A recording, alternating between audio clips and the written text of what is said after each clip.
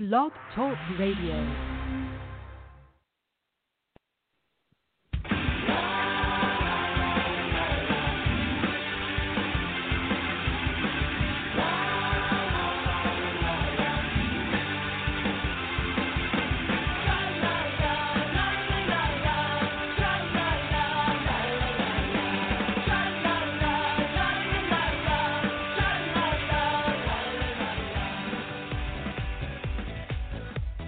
Welcome to the Left of Str8 Show with your host, Scott Fullerton, as we discuss everything under the rainbow sun, from LGBT issues to foodies, entertainment to books. Join us as we talk to some of the most interesting leaders and celebrity LGBT guests and allies on the internet. So grab a cocktail, it's always happy hour somewhere, and enjoy the show. Now, here's your host, Scott Fullerton.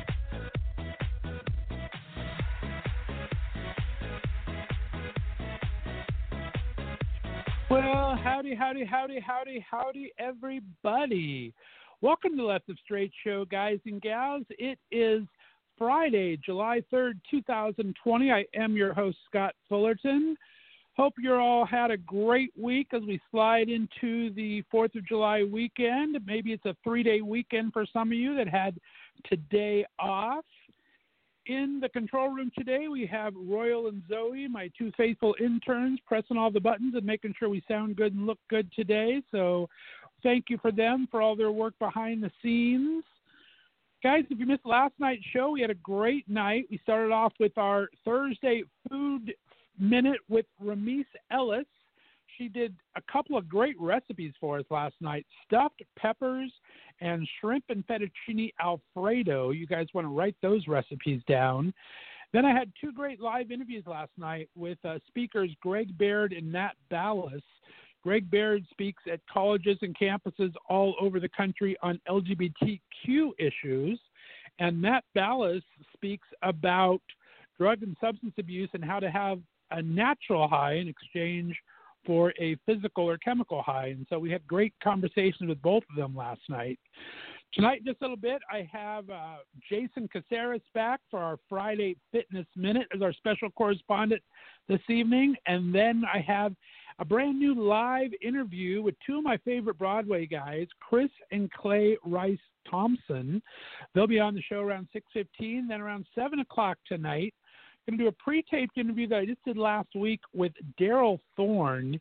He's an amazing visual and performance artist out of New York City.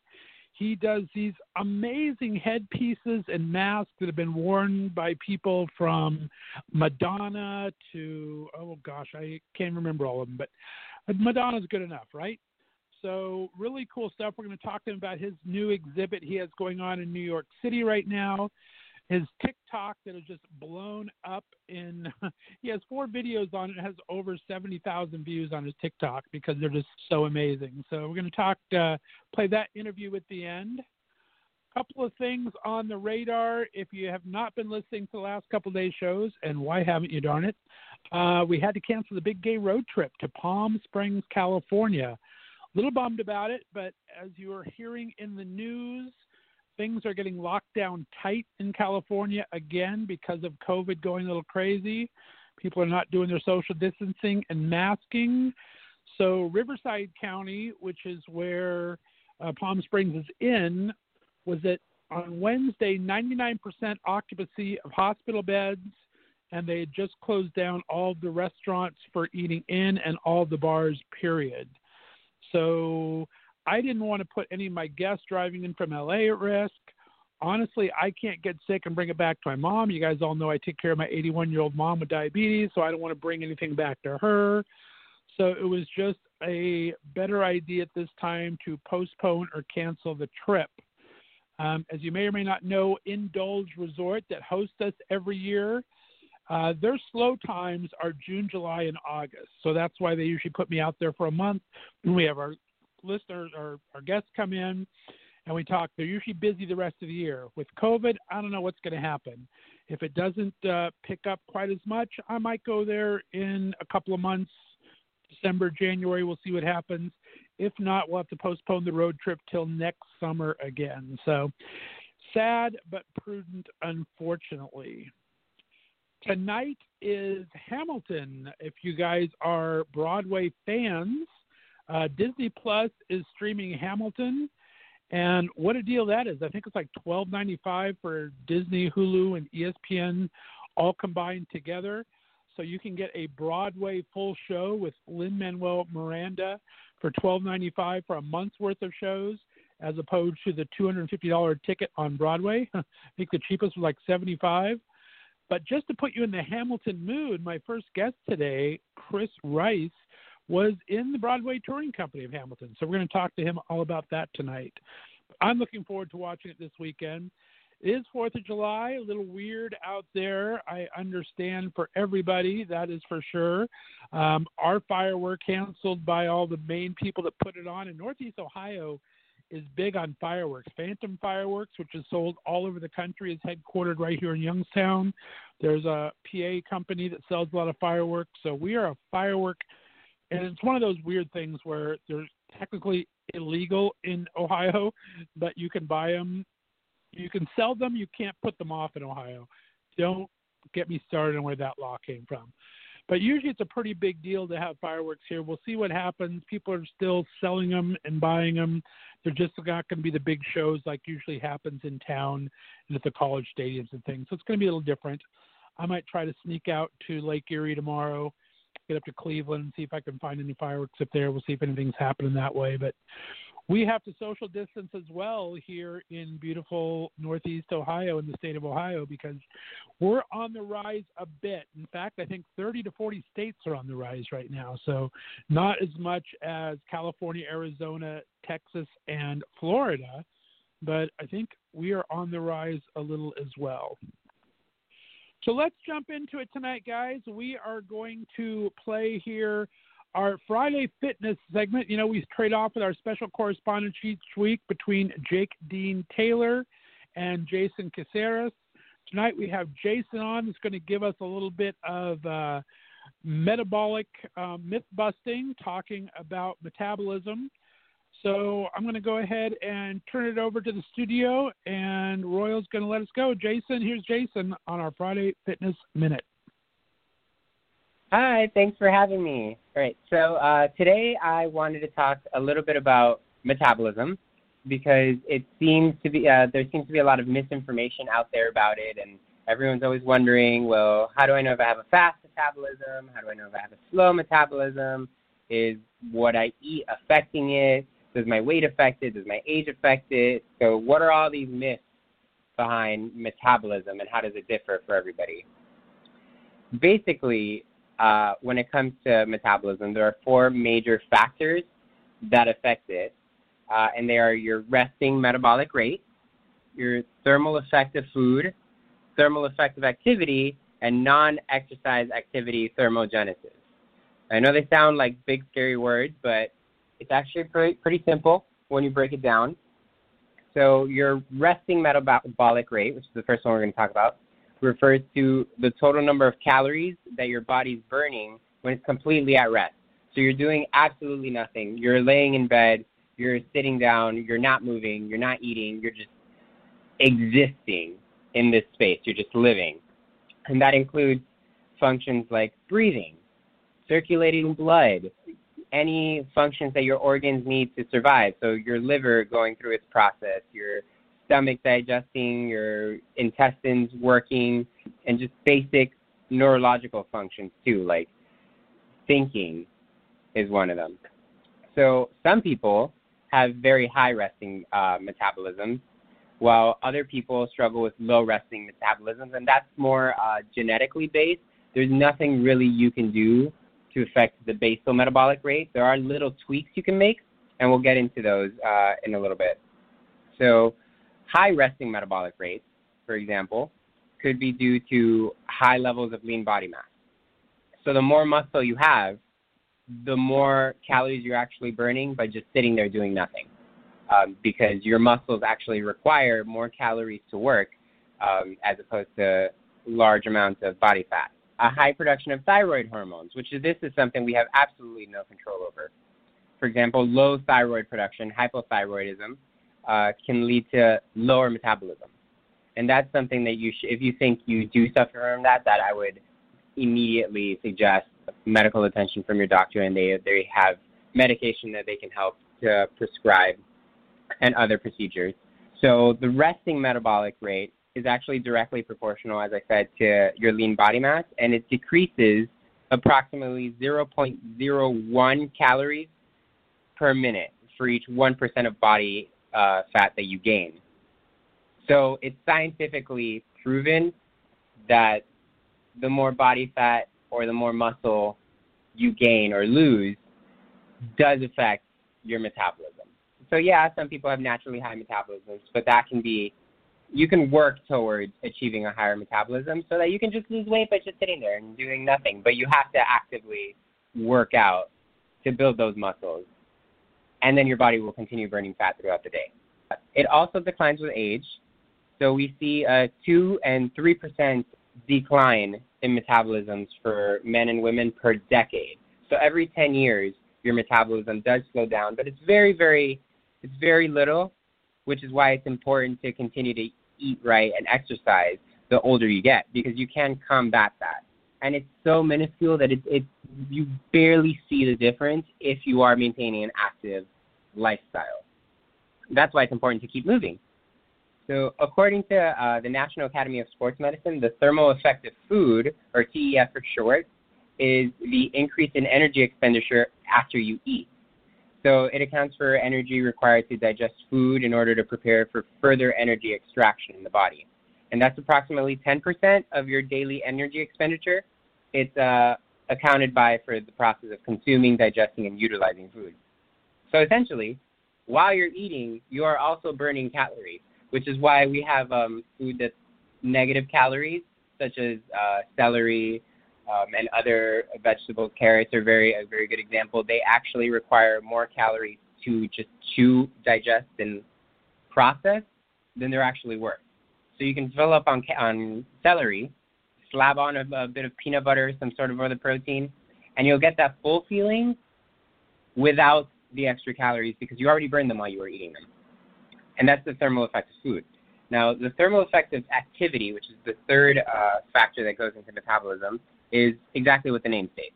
It's exercise that leads to an increase in energy usage and metabolism.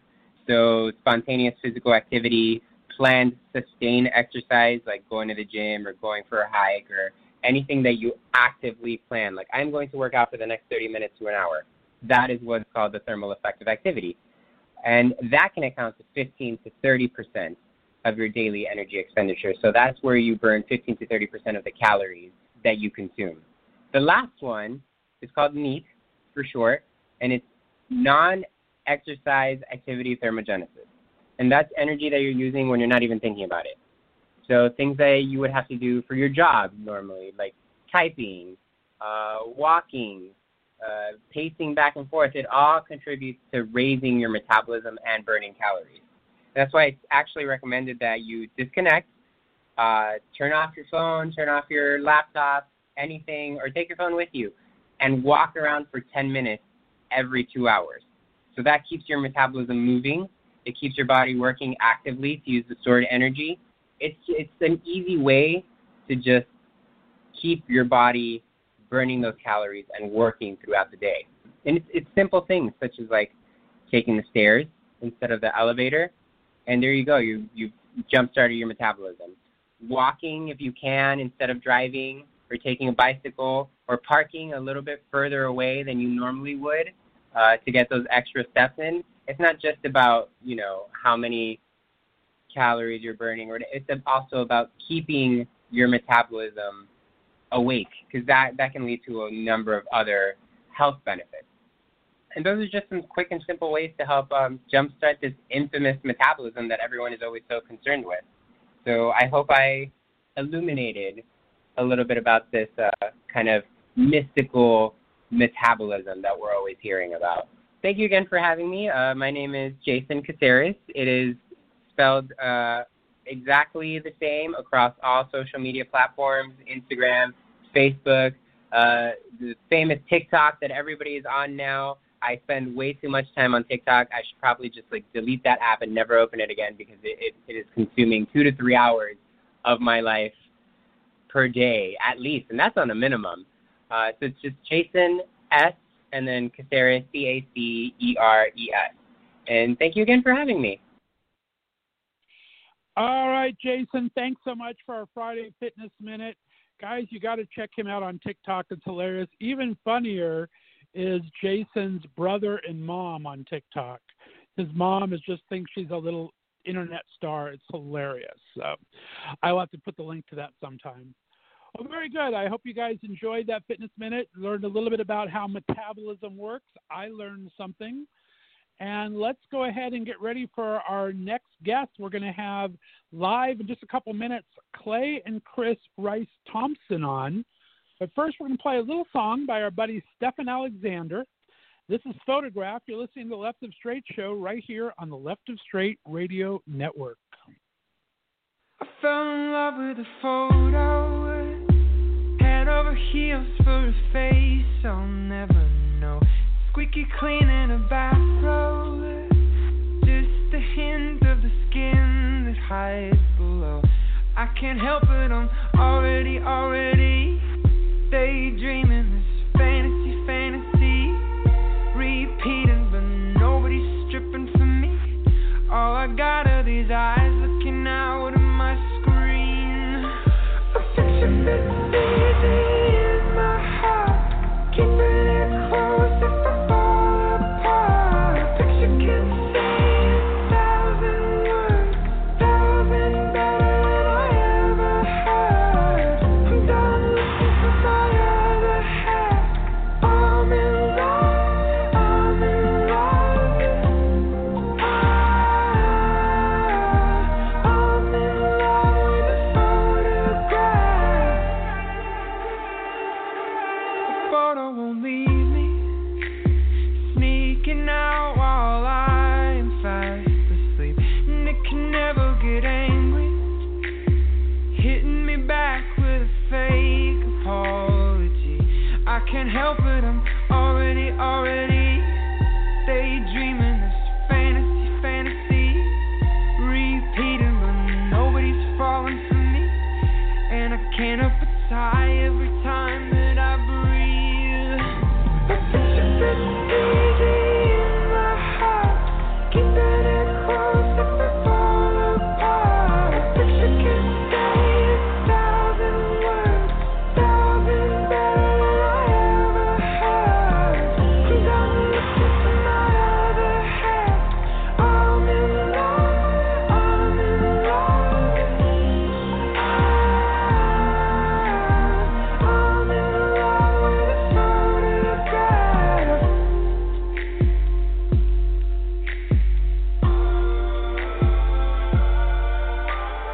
If we met outside the frame, I might want nothing to do with you. If we met outside the frame, I might wanna put you back in. A picture fits easy in my heart, keeping it close if I fall apart. A picture can say 1,000 words, 1,000 better than I ever heard. I'm done looking for my other half. I'm in love, I'm in love.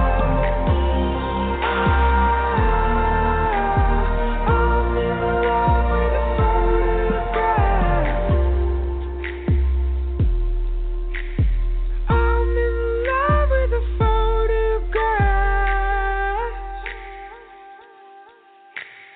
I'm in love with a photograph. All righty, guys, we are back. That was Stephen Alexander with Photograph. It's a New York kind of night tonight. Stephen's in New York. We had a great interview about 2 Mondays ago. You might want to check out the Left of Str8 Show archives and check out my interview with him on a great Music Monday. Guys, I'm so excited to have my next guest on the show. You know that I'm a huge Broadway fan. They've been on my radar for a long time, but they've been one of my favorite Broadway couples since their engagement video went viral a couple years ago with a huge flash mob they put together.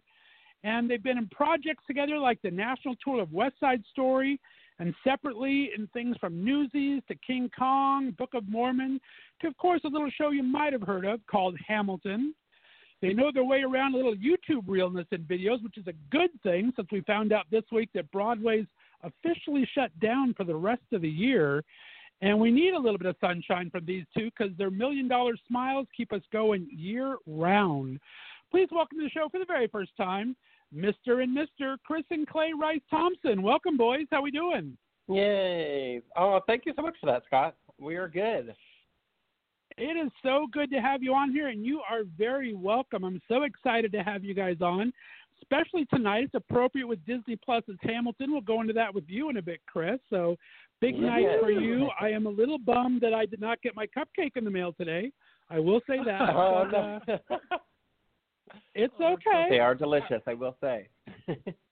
They look pretty damn good, and it got me a booking. I'm going to have the boys on from the bakery on in a couple weeks, so that's a good thing. Oh, so we love them. They're the sweetest guys. They did our wedding cakes, and we got to do a little Instagram live this week to make some Hamilton treats. It was a lot of fun.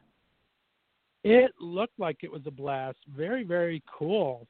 Well, guys, I'm so excited to have you on. How have you guys been holding up? We've had a weird couple of months here. I mean, just married last November, and hello, everything shuts down. Good thing we got a honeymoon off there. How you guys doing? Right. I mean, thankfully, we went on a honeymoon right away. We actually kind of talked back and forth for a while about taking a honeymoon later, but I'm so glad we did it right away. Yeah, we really lucked out with the timing of it all. We got to have a dream wedding and a dream honeymoon, and we were just having a conversation a few moments ago that, gosh, we know like 5 or 6 couples who have had to either postpone or, just really shift their wedding plans in 2020. So we lucked out getting married last year. So we're very lucky. Right. Well, very cool on that. Yeah, my buddy that did the fitness set before we came on here, Jason, him and his fiance are getting married in December in Florida, and that seems like a long way away, but the way these things keep going in cycles, who knows what's going to happen. Right. I hope everything works out for them. That's got to be stressful for them. So hopefully it goes off without a hitch. There you go. Let's start with a little background, guys. Your first time on the show. Clay, why don't you let me know, where did you grow up and what kind of a kid were you? Yeah, so I grew up in Rochester, New York. So it's about like 7 hours drive outside of the city, outside of New York City, I should say. And I started as a gymnast and then got into musical theater, doing community theater shows in like elementary school, and then really started dancing in high school.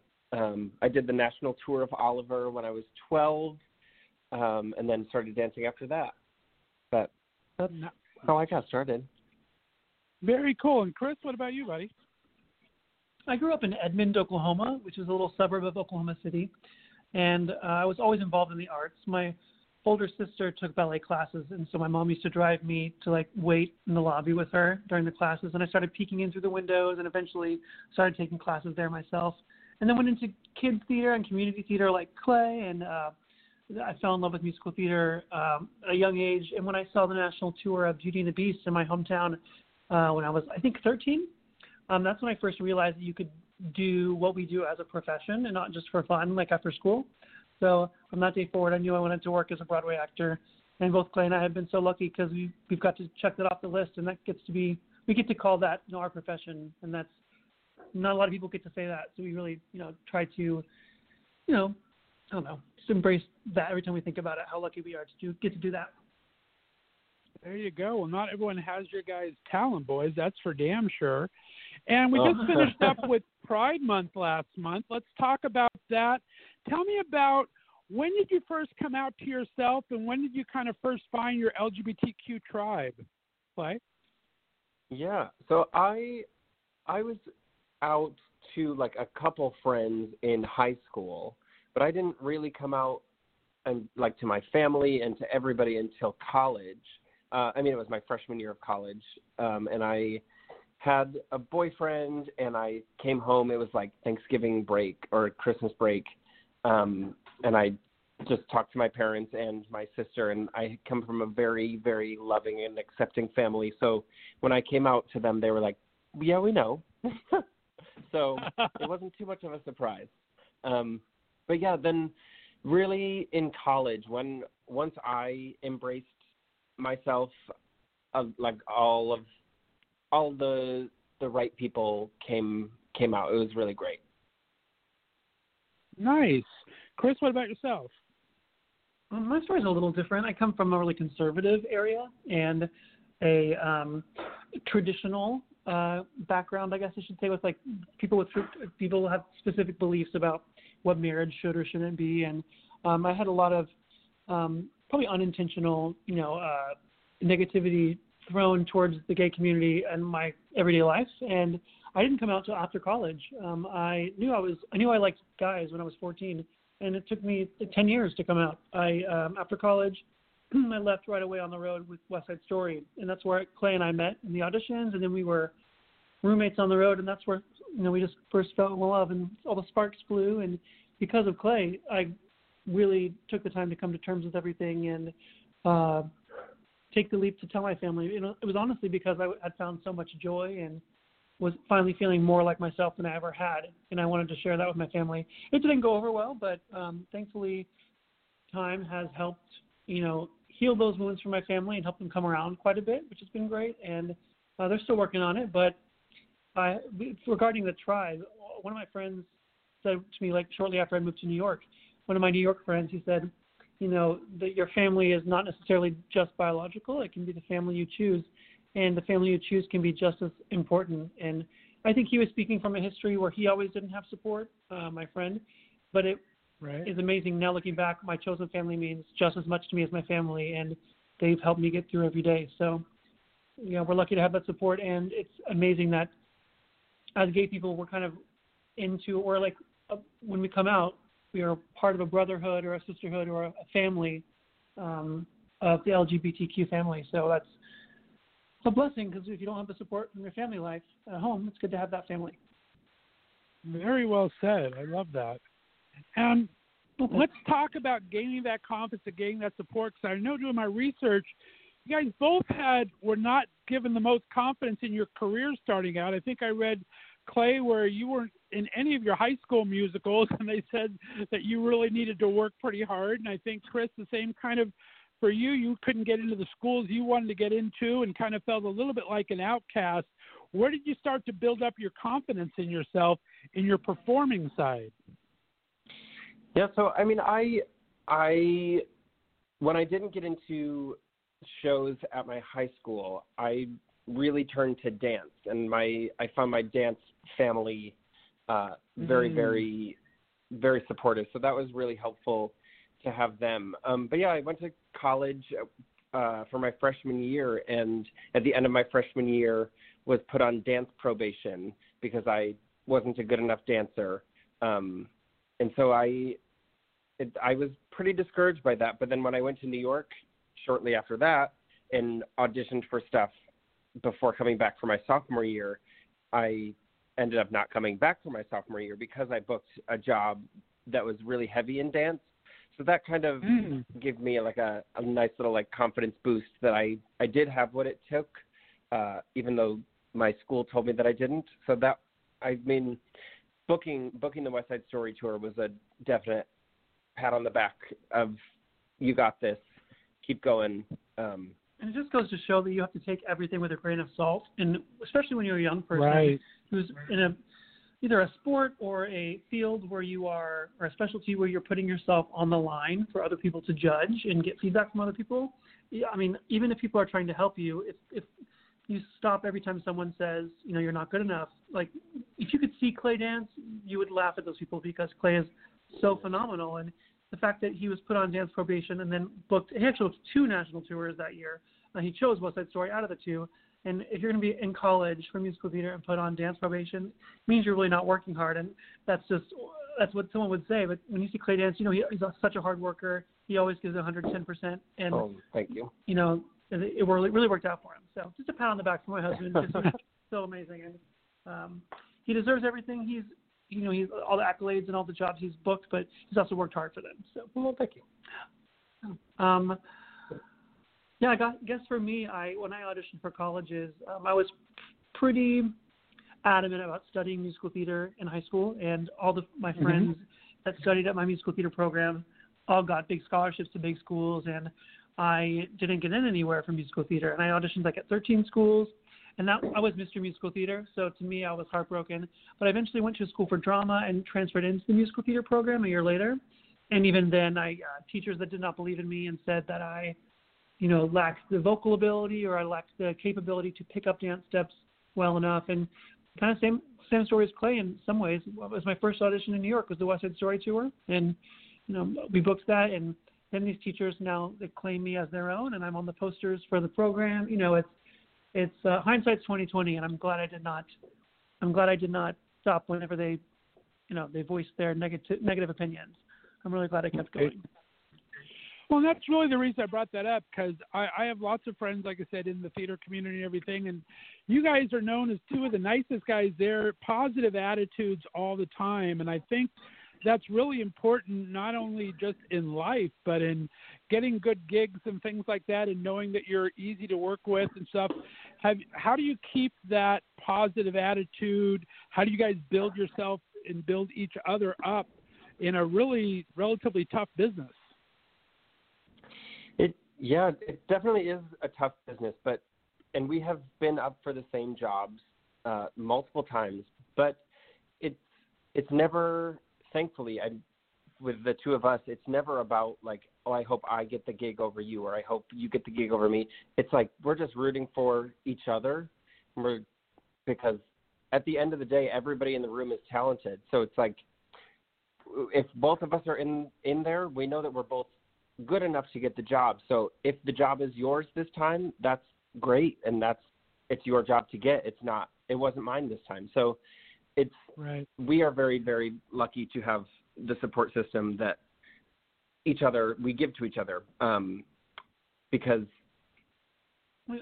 oh no. No, as I start to cut him off. No, I agree with you, and I think that in life, Clay and I both have a really similar outlook with staying positive and looking for the best in every situation. Of course, we're both humans, but we, at the end of the day, we want to have a happy, successful, and joy-filled life. And with the business being as difficult as it tends to be, we just chose early on to just look at things with a positive outlook and, as Clay said, be cheerleaders for each other and be cheerleaders for our friends and everyone else in the business, because someone's success is success for everyone. It's a hard, cutthroat business, but if you can look at that as a challenge to stay positive and to uplift those around you, it presents a lot of opportunity for joy and to celebrate with other people when they succeed. And that's great, because that's a lesson that can go beyond, and as an outlook that can go beyond just the business of musical theater. Look at the world now. There's, as you said, Broadway's on hold for a little bit, and a lot of people are going through big life changes. And if you can support each other through those changes, then you can do anything, especially in the business. There you go. Very well said. Well, let's kind of dive into the relationship a little bit first, then I want to get into the careers again. Talk about, you met back in 2011 on the West Side Story tour. Who was the first person to ask the other person officially out? You guys are roommates, so you probably were going out to meals and stuff and just hanging out on tour. When was the first date, and who asked whom? Well, I guess, I'll start. This is Clay speaking. So I messaged Chris on Facebook because the company manager of the tour messaged or emailed everybody and said, if you want a roommate, it cuts your cost of living in half. So before the rehearsals had even started, I messaged Chris on Facebook and I was like, hi, do you want to be roommates? And he messaged me back and he was like, let's wait until we get into rehearsal. Like, I didn't want to room with a crazy person. So we didn't end up being roommates at the first city. Yeah, the first city we were roommates, but right away we were like, let's just hold off for a second. Then by the time we were in rehearsals, we were like, okay, we're getting along. And so we started as roommates, and then I asked him out on November 11th, 2011. So that was our very first official anniversary. And nice. So then we actually got married on 11/11. So it was one, convenient to keep the same dating and marriage anniversary. Right. And it was special that it was 11/11. Oh. I mean, you can't make a better wish on 11/11/11 than to find the love of your life. So I lucked out in that department. Yeah, I think you both did. I think you both kind of leveled up there. Very, very cool.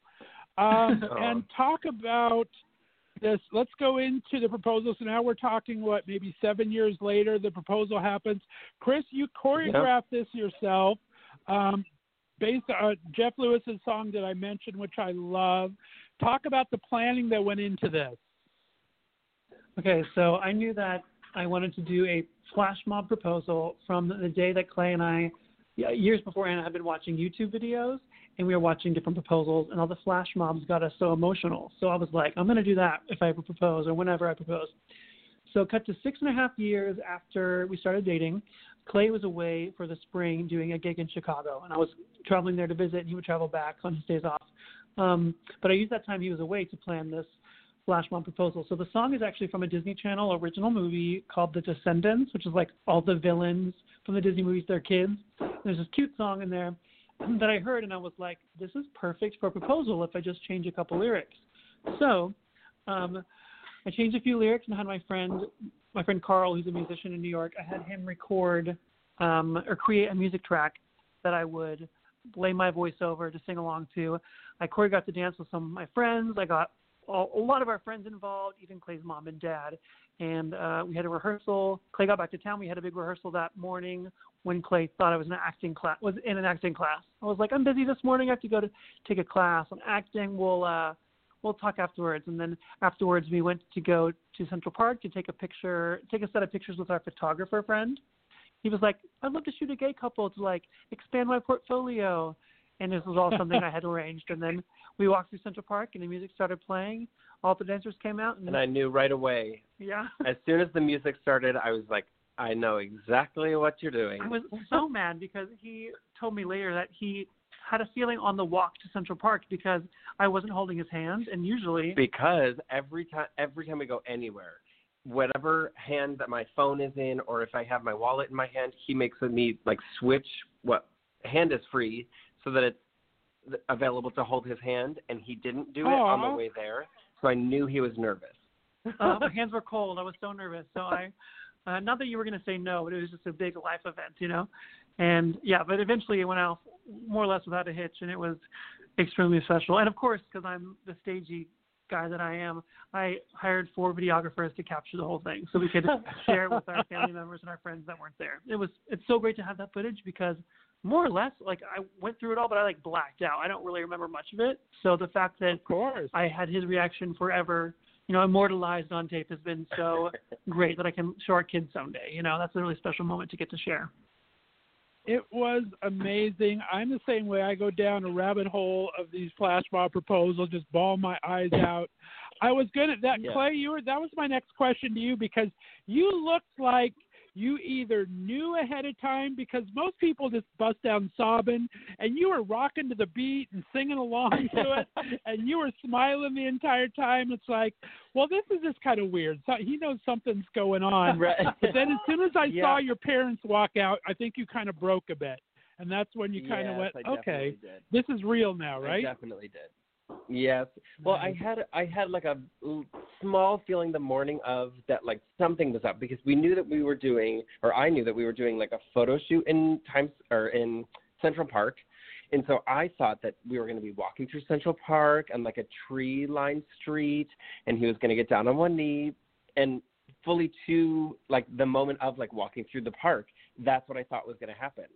And then we would get to like one location and it didn't happen. And then we got to the second location and it didn't happen. And then the third location, it didn't happen. So I was like, okay, maybe it's all in my head. Whatever, we're just going for a photo shoot. So we're like on our way to the third location, and then I hear music start. He pulls my arm and like stands me up on the little bench. And then I see all of our friends. And so I knew right away, I was like, because I mean, and we had never talked about him proposing with a flash mob. We just always watched those videos happen and always bawled our eyes out just on the couch together. So when I saw as him recently as the night before we were watching YouTube videos, and he was like casually watching it like on his phone at the same time. And I took a video and I was like, he has no idea that like tomorrow at this time we're going to be engaged. I love that. When he pulled me up and the music started playing and I saw him dancing with our friends, I knew I was like, there's no reason that you have planned a full dance number if it's not for a proposal. I mean, it was just like, it was so perfect. And it was so cool that it was probably 30, 35 people, and all of them were our friends that we have either danced with in shows that we've done, whether it be on Broadway or professionally. And then my parents came out. Oh gosh, I was just like, I was so happy. It was perfect. Right. Yeah, that's when I kind of saw you change a bit. That's when I knew it was like, okay, now he knows this is real. Very, very cool. Yeah. I mean, and I did, it was nice to like know it wasn't him being nervous wasn't whether I was going to say yes or not, but it was just that he wanted it to go off without a hitch. But the whole time I was like, I know exactly what you're doing. I know I'm going to say yes, so I'm just going to jam and enjoy this performance that you've done for me. I was obsessed. Yeah, I thought you were going to cry. The whole time everyone was like, Clace is going to be a weepy mess. No, I was jamming. It was a fun song. But your reaction was even more sincere than tears. It was just like joy. And as you said, he was just rocking out and able to enjoy that bizarre, special moment, you know? Exactly. No, absolutely fantastic. And we'll move on to the wedding now. I need to know why Palm Springs. It has a special thing to me this week. I was actually supposed to leave Sunday I take my show to Palm Springs for 4 weeks of live shows every year. So I was going to leave Sunday to go to Palm Springs to do 4 weeks of live shows there, but with COVID going crazy, I cannot do it now. But what made you choose Palm Springs as your outlet? And it was absolutely beautiful there. We did a concert in Palm Springs.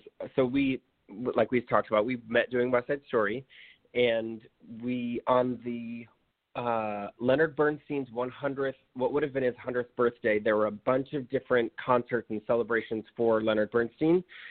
So one of them was in Palm Springs, and we went there, and gosh, the airport is outside, so you land, and walking out of the airport, you're just looking at palm trees and mountains, and we spent the week there and just fell in love with it. And that's gorgeous? Kind of yeah. like, right. When we were deciding where to get married, we were like, okay, if we get married in New York City, it's going to be. Well, first we chose to get married on our dating anniversary. Oh, right. So our wedding would be in November, and at that point we were like, if we get married anywhere in New York in November, it's going to be cold. Yeah, if it's outside, it's going to be cold. If it's in New York City, it's going to be expensive. So we were like, no matter where it is, whether it's for either of our families or our friends in New York, it's going to be a destination somewhere, because wherever it is, right. I'm from New York, he's from Oklahoma, our friends are in New York City. So somebody was going to have to travel. So we were like, we might as well make it a destination for everybody that everybody would want to go to. And gosh, every person at our wedding was like, can you guys do like a yearly anniversary trip that we can tag along on? So Palm Springs is where it's at. And for any of you listeners that have not gone to Palm Springs, you got to check it out. Like, it's perfect weather. It only rains. It rains 3 to 4 days a year. It's like desert weather, but it's beautiful, and there's beautiful cliffs, like mountains along downtown Palm Springs. People are so kind. The buildings are nice and like cool and retro. It's definitely worth checking out. So just if you're looking for a future, vacay spot, check out Palm Springs. Yes. Or if you want to retire there, that's probably where we'll be. Yeah, so. That's our plan. There you go. It's very, very gay, very friendly, very beautiful. Exactly. Yeah. Well, the pictures were amazing. I love the wedding video that you guys shared. The colored smoke was beautiful. You guys looked amazing. The sparklers were a great ending for the evening. The car. Talk about who pulled all that together. Did you guys do this yourself, or? Well, more or less, we did it on our own. We did end up, since, as you know, we're not from there, we did end up hiring someone who works there locally as an event coordinator, and she helped us with this. I would say we did the majority of the planning, but she helped us with what steps needed to be taken to make sure the day would go off without a hitch. And we came to her saying that this is where we're getting married. We had a photographer, a DJ, a videographer. So there were a lot of things that we already knew when we originally got with her, but she helped us a lot with all of the things that were local that we couldn't figure out from New York. Like videographers, like florists and things like that. Yes, sorry if you hear people are doing fireworks outside, and it is. If you hear big boom. If you hear that at all. We're not tapped in. There we go. We can hear that, but that's okay. I like it. It's 4th of July weekend, so that is fine. Well, very cool. Well, like I said, go ahead. Oh, no, I was going to say, a lot of it was just watching, YouTube videos or looking for weddings on Pinterest in Palm Springs and getting ideas. Like we saw a wedding party with a really cool old car, so we investigated those, and it was a big collaboration between Clay and I of things we thought would make a really fun experience for us as well as all of our guests. Since they were traveling all the way there, we really wanted to make sure that they had a great time. Fantastic. And then you guys had kind of made a pledge to each other after the big flash mob thing that nothing else was going to happen, but Clay, you're a sneaky little son of a gun. You are a sneaky son of a gun, Mr. Clay. Talk about that. Yeah, so we kind of decided, since we're performers, that we didn't want to have any live performances at the wedding. We were like, we don't want to have the stress of either us performing or friends performing. We didn't want it to be a performance. So we were like, no live performances. And we were like dead set on it. More me than Chris. And then... first of all, I had to fight him because I really wanted a violinist and a cellist or a bass player. I wanted some kind of strings at our wedding. And I had to fight him on it. And he was like, no live performances. And I was like, it's classy. We're going to do it. And little did I know he had something else in mind. Oh, yeah. So I had sent like a YouTube link to each kind of like group of our friends.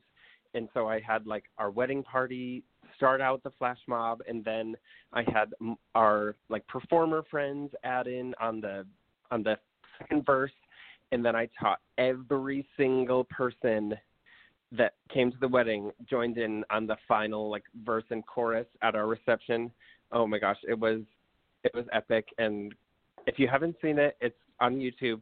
Chris's reaction is priceless. And then I joined in at the very end because I guess the whole time he thought that one of the guys in our wedding party, who's also a Broadway performer, he thought that he choreographed it and put it all together. But then at the last chorus, I got up and showed off my moves. And that's where we saw the crying. Chris brought the crying. Clay didn't bring it, but I saw a couple of tears. Unlike Clay at my proposal, I was a teary mess. Yeah. Well, it was absolutely beautiful, and we're going to talk about your YouTube channel at the end for everyone to go check it out because these videos are amazing, and you guys should be proud. Well done, not only of a beautiful relationship, but a beautiful documentation of it. That's something that's going to live a lifetime. So good job on you guys. Thank you. Very sweet. Cool. Well, let's go ahead and get into performing now for a bit, and we'll finish this up. Talk about your different shows. Clay, we'll start with you. Newsies is my all-time addiction. I don't know why. Spot Conlon, I'm just obsessed with Jeremy Jordan and the entire cast there, actually. The dancing is amazing. Talk about that show. Yeah, so it was my Broadway debut. I started the show when I was 19, and it was a dream. It was a dream come true. I mean, doing West Side Story before that was so cool because, seeing West Side Story, seeing so many guys dancing on stage, you don't normally see that. And so seeing that was really, really just ingrained in my head of how cool that was with so many guys dancing. And then to be a part of the show was so cool. And then to do Newsies, where it was another just guys dancing with crazy technique. It was so cool to be a part of it, and to make my Broadway debut doing it, it was really special. I bet. And that was dancing, man. I mean, it won for choreography for the Tony, but it was just you guys are dancing your little butts off on that. It's an amazing show. Yes, we were. Everything about it. It was hard. It was definitely a lot of rehearsal and a lot of practice, but it was intense. Very, very cool. Matilda's not my bag. You can brag on it if you want, but I kind of like the whole King Kong thing, a concept musical. Talk about those a bit. Yeah, I mean, when they started King Kong in Australia, gosh, like 10, 15 years ago? I think it was like 2013. I think it was 10. Yeah. So it was like 10 years ago when they did King Kong in Australia, and we saw videos of it on YouTube and on Broadway World kind of things, and we were just in awe of the puppetry. And then, so when we found out that it was coming to New York, we were like, oh gosh, we have to see this. We like, no matter what, no matter how long it runs, we have to be sure to see this in person. So then to get to work on the show was so cool. I started the show as a swing so I covered all of the ensemble tracks that didn't touch the puppet. And then because the monkey was a giant 2-story puppet, like a marionette, it was huge, animatronic. Right. It was amazing. Right. So I started covering all the people that didn't touch Kong, and then about 6 months into the run, one of the guys booked a different show and left, and they offered me the opportunity to replace him, and so I got to be Kong's back right foot and his right elbow. So there were different like forms of puppetry that I got to learn, and it was so cool, something that I had never done it and will likely never do again, that kind of puppetry. So it was really, really cool to be a part of. That is awesome. And those of you that are listening live on Blog Talk right now, you can see pictures of Clay next to that big old monkey, because it's big. You see you sitting down there in the corner there. There is definitely some scale involved. And Chris, Book of Mormon, another one of my favorites on there. Talk about that experience for you.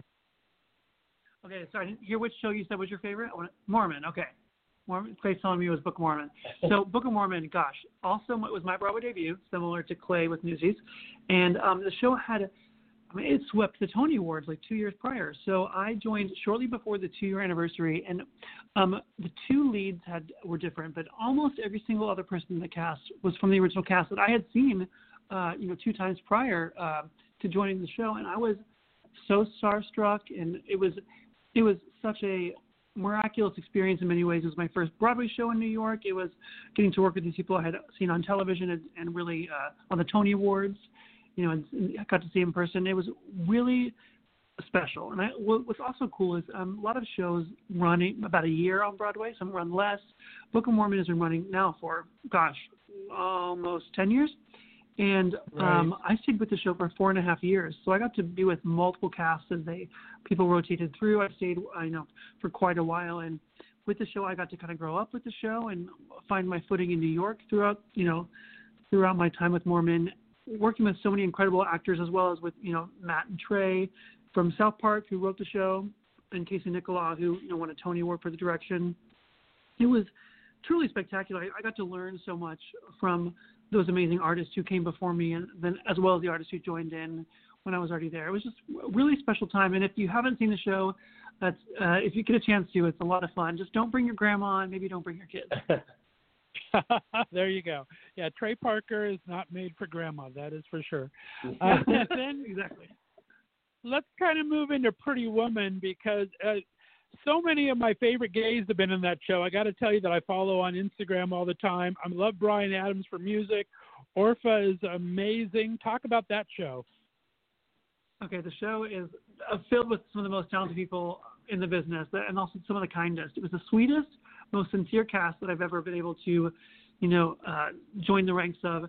It was based off the movie, clearly with Julia Roberts and Richard Gere, and so it's iconic. And what's great is our script writer for the show also, co-wrote the film. So every moment that you got to see in the film that you loved, you would see on stage, as well as some new fun ones. It was fun because certain nights people would shout out the lines from the audience, and it was just a great time from start to finish. And I joined for the last chunk of the run, so I joined in May, and we closed last August. So I did a summer on Broadway. It was a nice little summer gig and got to work with some amazing people that really made for one of the most memorable summers of my life. Nice. And we'll finish off with Hamilton, of course, premiering tonight on Disney Plus. You get to do the tour for that. Such an iconic show already in its short time on theater, but it's going to be another one of those that run past Book of Mormon probably. Talk about that experience. I mean, it is not very common for someone to get to say they get to be a part of two, kind of mega musicals. And like Clay, he worked on Wicked for a while, and that's definitely one of those shows that's going to stand the test of time and be around for a long time. And for me to get to say I did Book of Mormon, which is more or less a household name, and then get to say I'm a part of Hamilton is just, I mean, my grandma knows what it is. My grandma doesn't even know what really theater is, So it's super exciting.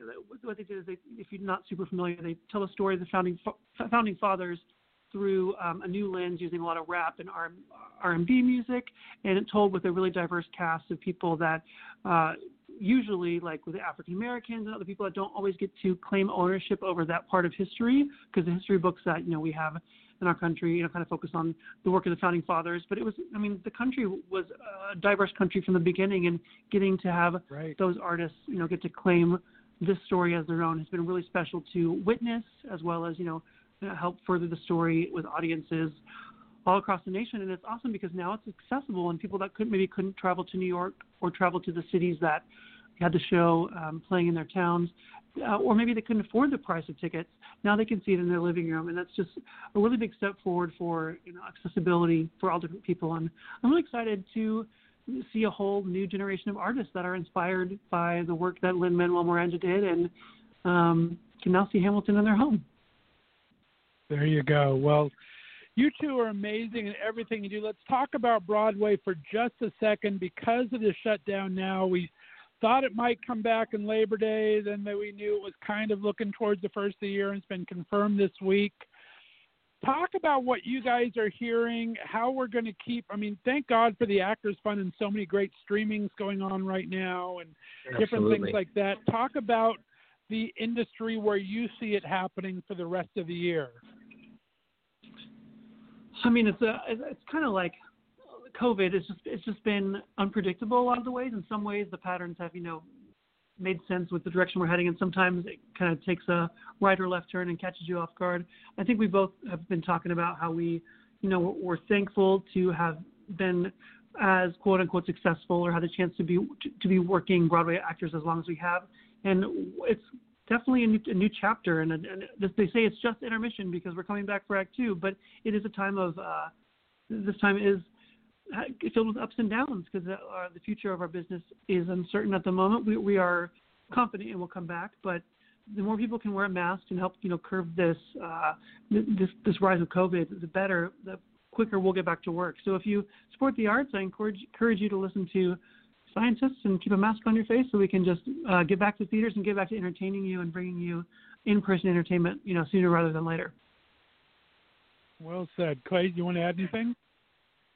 No, I'm just echoing exactly what he just said.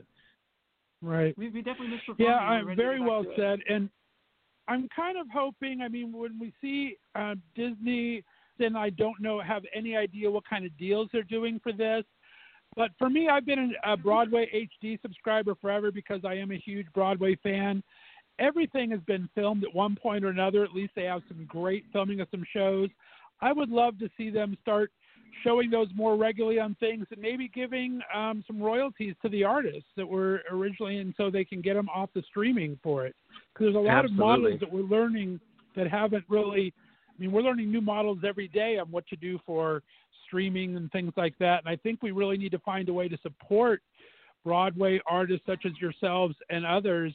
And I think with Broadway HD and with the Disney Plus and all these platforms popping up, we need to honor Broadway and find a way to give back even more so, I would hope. That's spot on. I think we as artists, we would love and appreciate that, and as well as all the people that work behind the scenes to design the sets and, arrange the music and work with the costumes and the lights. There's just so many people that work really hard to create one evening of theater for an audience, and if there could be a way that could bring the audience, bring the show to the audience in their living room. I think that's a wonderful thing, and especially if it could not be like a one-time small check to the artist, but if it could be a ongoing, as you said, residuals, that would be a wonderful way to keep feeding back into the industry, into cultivation of new artists would be really great. Exactly. Like I said, I don't know what the deal is with Hamilton, but I wish they would start with something like that. Disney has the money to back it up since they own everything in the entertainment business right now. So hopefully other people would learn from it. Talk about what you guys do. I mean, you're killing it on your YouTube channel. I love the COVID mashup of Broadway songs that you did, Chris. Absolutely hilarious and fun. Thank you. What are your guys' plans to do to keep yourselves active and learning and growing? I'm sure you're still doing self-tapes and everything, but how are you keeping the creative juices flowing during this time? Yeah, we're both teaching a lot on Zoom and on other platforms, which has been really nice, not only to kind of flex the muscle of dancing, but we take classes. We've been picking up choreography each week, which has been very helpful.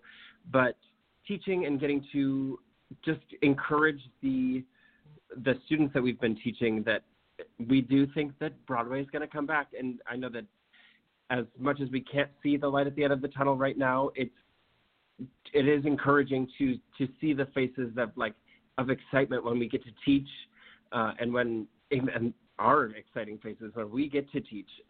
Just to dance and do it in our homes for now is encouraging.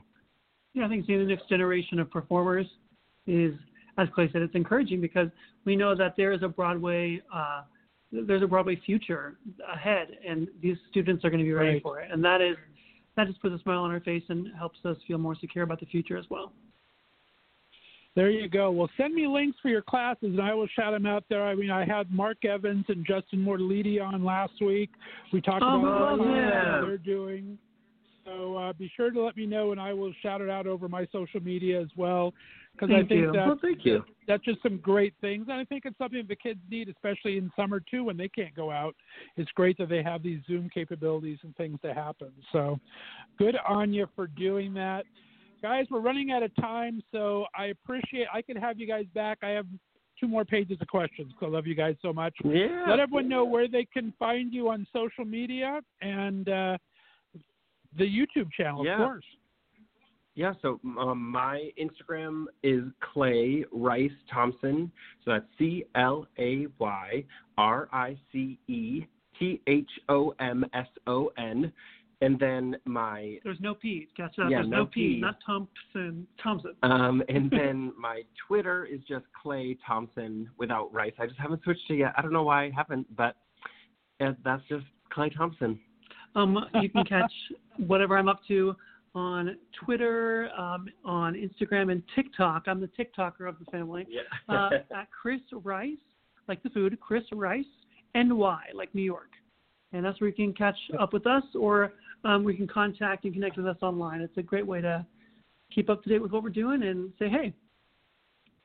There you go. Guys, absolute pleasure. You're welcome back anytime. Stay on the line for me.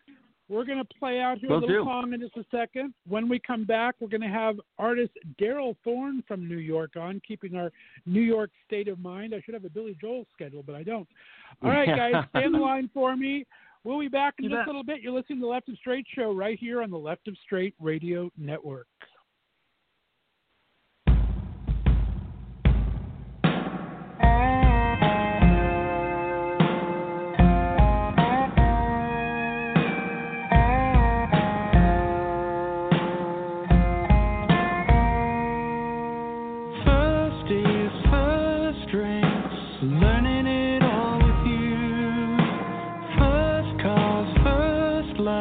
We didn't have a clue.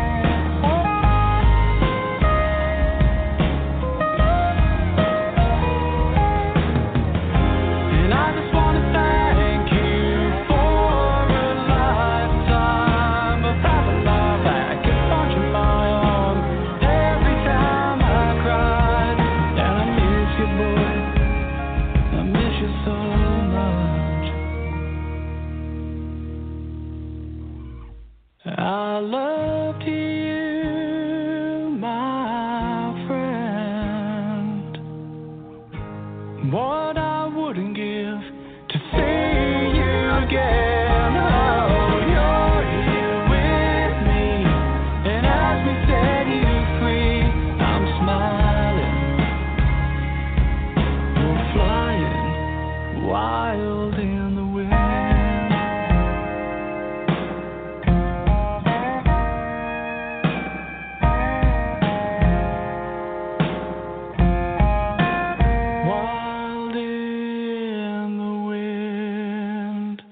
Alrighty, welcome back, my friends. That was our buddy Tommy Atkins with Wild in the Wind. If you missed my interview with Tommy, he's a fantastic country singer-songwriter from the UK. You can go to the Left of Str8 Show archive and listen to that interview. I'm so excited about my next guest. He's making his first appearance on the Left of Str8 Show. He's a New York-based multidisciplinary artist and producer. He works in the areas of design, makeup, and performance art. He's created some amazing viral videos, and his TikTok alone in only 5 posts has garnered over 44,000 followers, 10 million views, and 1.25 million likes. His performances have brought him from New York to Tokyo to Berlin, London to Mexico City, and he was even the opening act on RuPaul's Drag Race premiere tour. He just began his latest exhibit that opened last Friday. It was scheduled to run through July 12th at a pop-up studio space, but we've kind of had to change those plans a little bit, and we're going to talk all about that. It's called Under Glass and In Color. I can't wait to talk about all this and more. Please welcome, for the very first time, Mr. Darrell Thorne. Darrell, how you doing, buddy? I'm doing well, thank you. Thank you for having me. Well, I appreciate you coming on. I mean, you're in the middle of this massive piece of work that was happening in New York City. Kind of got derailed a little bit, have a great opening last week, so we're going to talk all about that. But first of all, you're in the epicenter of New York City. How you been holding up these past couple months? Just been crazy time putting the show together, or how are you doing?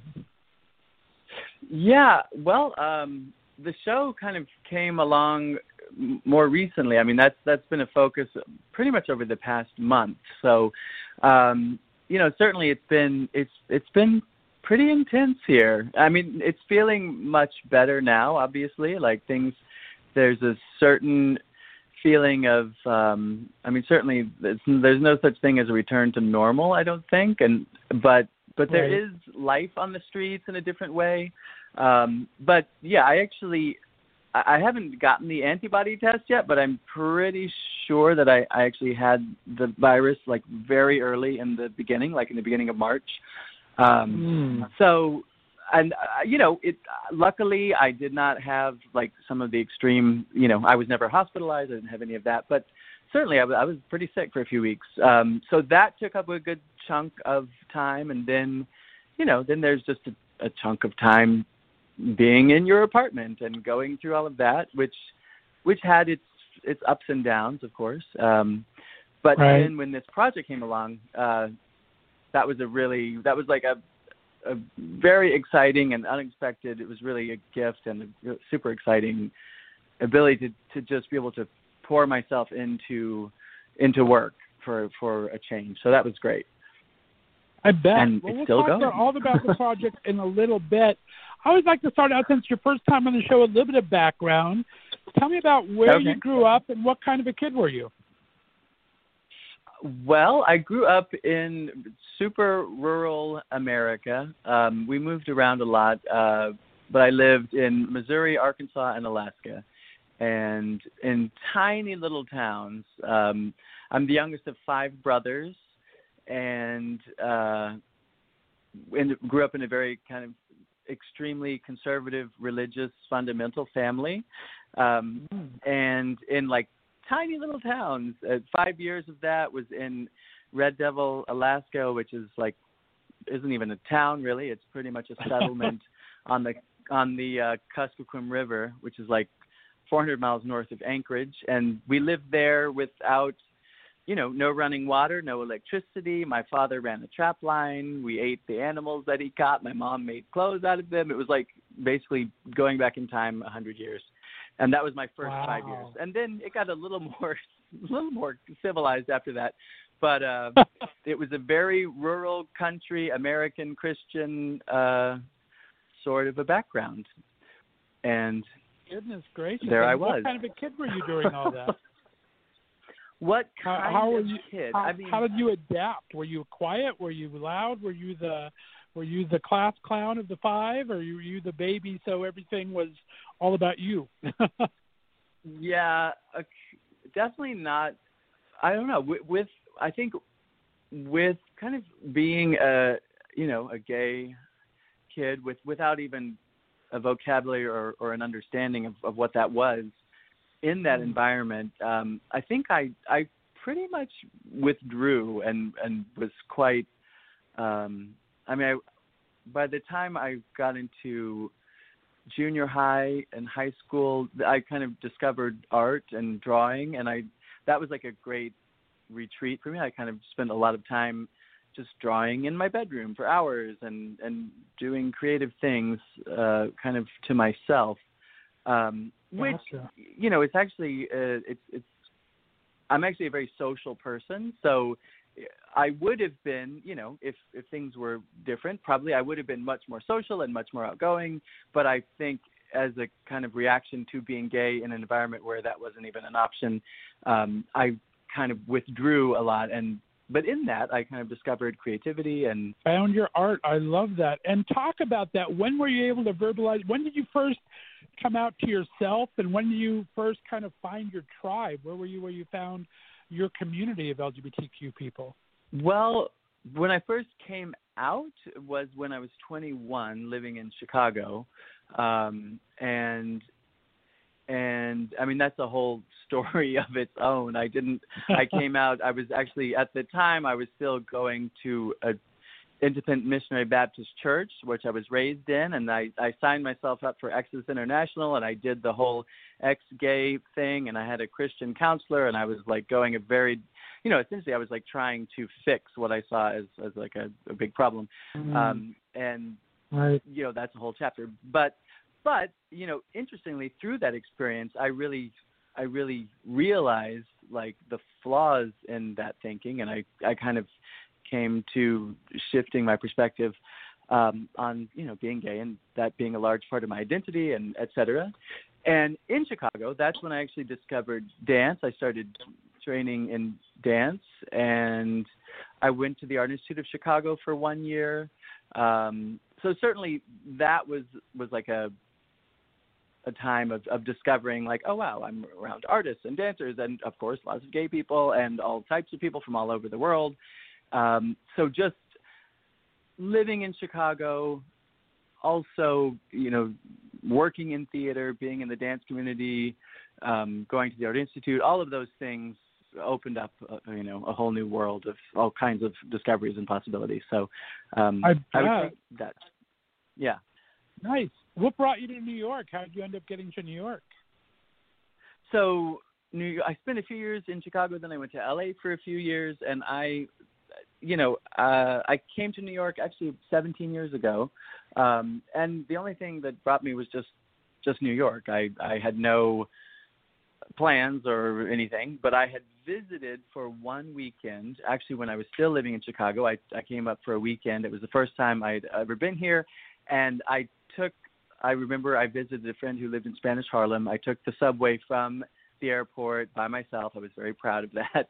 And I remember coming out of the subway in Harlem and just immediately, I mean, it was love at first sight in the most like visceral way. I was just like, this is amazing. And I spent 2 days in the city. And by that Sunday, I had the New York Times, I had the want ads. I was like, I'm living here. This is where I'm meant to be. And then it took me a detour of 3 years in LA, and then ultimately I ended up here 17 years ago. So, wow. Yeah. I love that, though. Kind of like a Mary Tyler Moore moment. Throw your hat in the air when you get out of the subway. That's very cool. Exactly. Very nice. Well, let's talk about your artistic journey and different things. You've done so many great, amazing work. Did you start out just drawing? When did you kind of go to the makeup and creating images from yourself and then kind of go to the mask and the headpieces? How was your evolution to you? Was it a slow pace? Were you always doing all of it at once?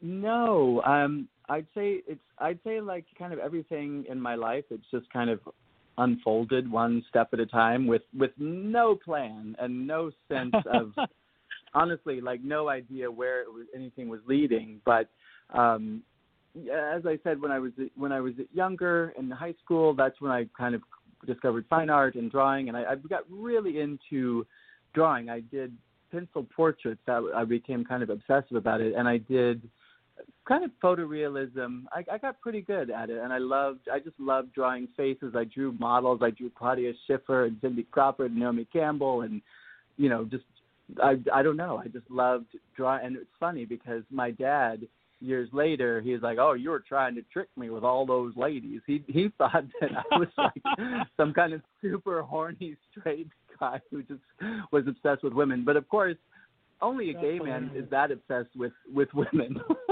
Right. Anyway, I mean, there's something interesting about that. At one point I drew a giant picture of Linda Evangelista on my closet doors, which is kind of profound in a way. But the Art Institute of Chicago, I went there for 1 year. I discovered the performance art department, and that kind of took me in another direction. I was thinking of performance art, and I really loved that. And then I dropped out because I couldn't afford it. And then I discovered dance, and that I was like, oh, this is it. I had never danced. I started dancing when I was 21, and I completely dove into the dance world, and I trained and studied pretty intensely for like 4 years. And ultimately, that in LA, it was when I kind of took stock, and I just realized it just wasn't working the way I wanted it to. I didn't have the natural, some people can start dancing at 21 and they can do it, especially some men, but I just didn't have that natural turnout and facility and all those things that you need to really, explode into dance the way that I dreamed of. So I quit dancing. I was very kind of lost and depressed, and I didn't know what was going on. And then I just decided I'll move to New York. And so that was kind of the next step. Came to New York, and once I was here, there's so many theme parties and costume parties and theme nights. And so I was really just kind of for fun going to a club that had some theme, and I would put something together. And I was enjoying that. But prior to New York, I had never done any makeup or costuming or fashion or anything like that. After being here for about a year, I met an artist. This Derek Jackson was an artist who was living and working in the city at the time, and he kind of plucked me as his muse, and he started putting me in some costumes, some drag. We would do weird performance art things, and it was great. I really loved it. I had never done drag before. I totally was into it. And then he left the city, and when he left, I was like, oh, that was so fun. What am I going to do? Oh, I can just do it myself. And so that's exactly what happened. I just started at that point really with a drag lens, but it was never female impersonation. It was never like full drag. I was always with a hairy chest or topless, so it was always some kind of gender fluid in between creature. And Gotcha. after kind of running with that for a minute, then I was walking on 6th Avenue, and there were these vertical blinds. They were like aluminum vertical blinds that someone had thrown on the street, and they were shiny, and I picked them up, and they bent well, and I was like, oh, I'm going to take these home. I took them home. I wanted to make a wig. I was like, oh, I'll make a metal wig. And so I started chopping up these things and twisting them and just molding them, and that's essentially what became my first headpiece, and here I am today. And that was, I don't know, that was probably, let's say, 14 years ago was the first time I actually made like an actual headpiece. And then it just kind of, I don't know, there was something about headpieces that just spoke to me, and I've been making them ever since. Well, and doing them quite well, my friend. I mean, you've had everyone Thank you. from the winner of Drag Race to being featured in new operas, and that's just kind of an amazing feat in and of itself. You've worked with so many great people. Talk about any experience that really stood out to you. Any experience that really stood out to me? Well, I'll tell you actually something that I did recently, like, well, I guess it wasn't that recent. I guess it was last summer. But I worked with a friend of mine who is a music therapist, and she did a program at one of the public libraries in New Jersey, and it was kind of around, I think it actually was around Gay Pride, and it was around like youth empowerment. And so I brought a load of my headpieces over there. I brought a load of headpieces, and these were young kids, I don't know, middle school, 12, 13, something like that.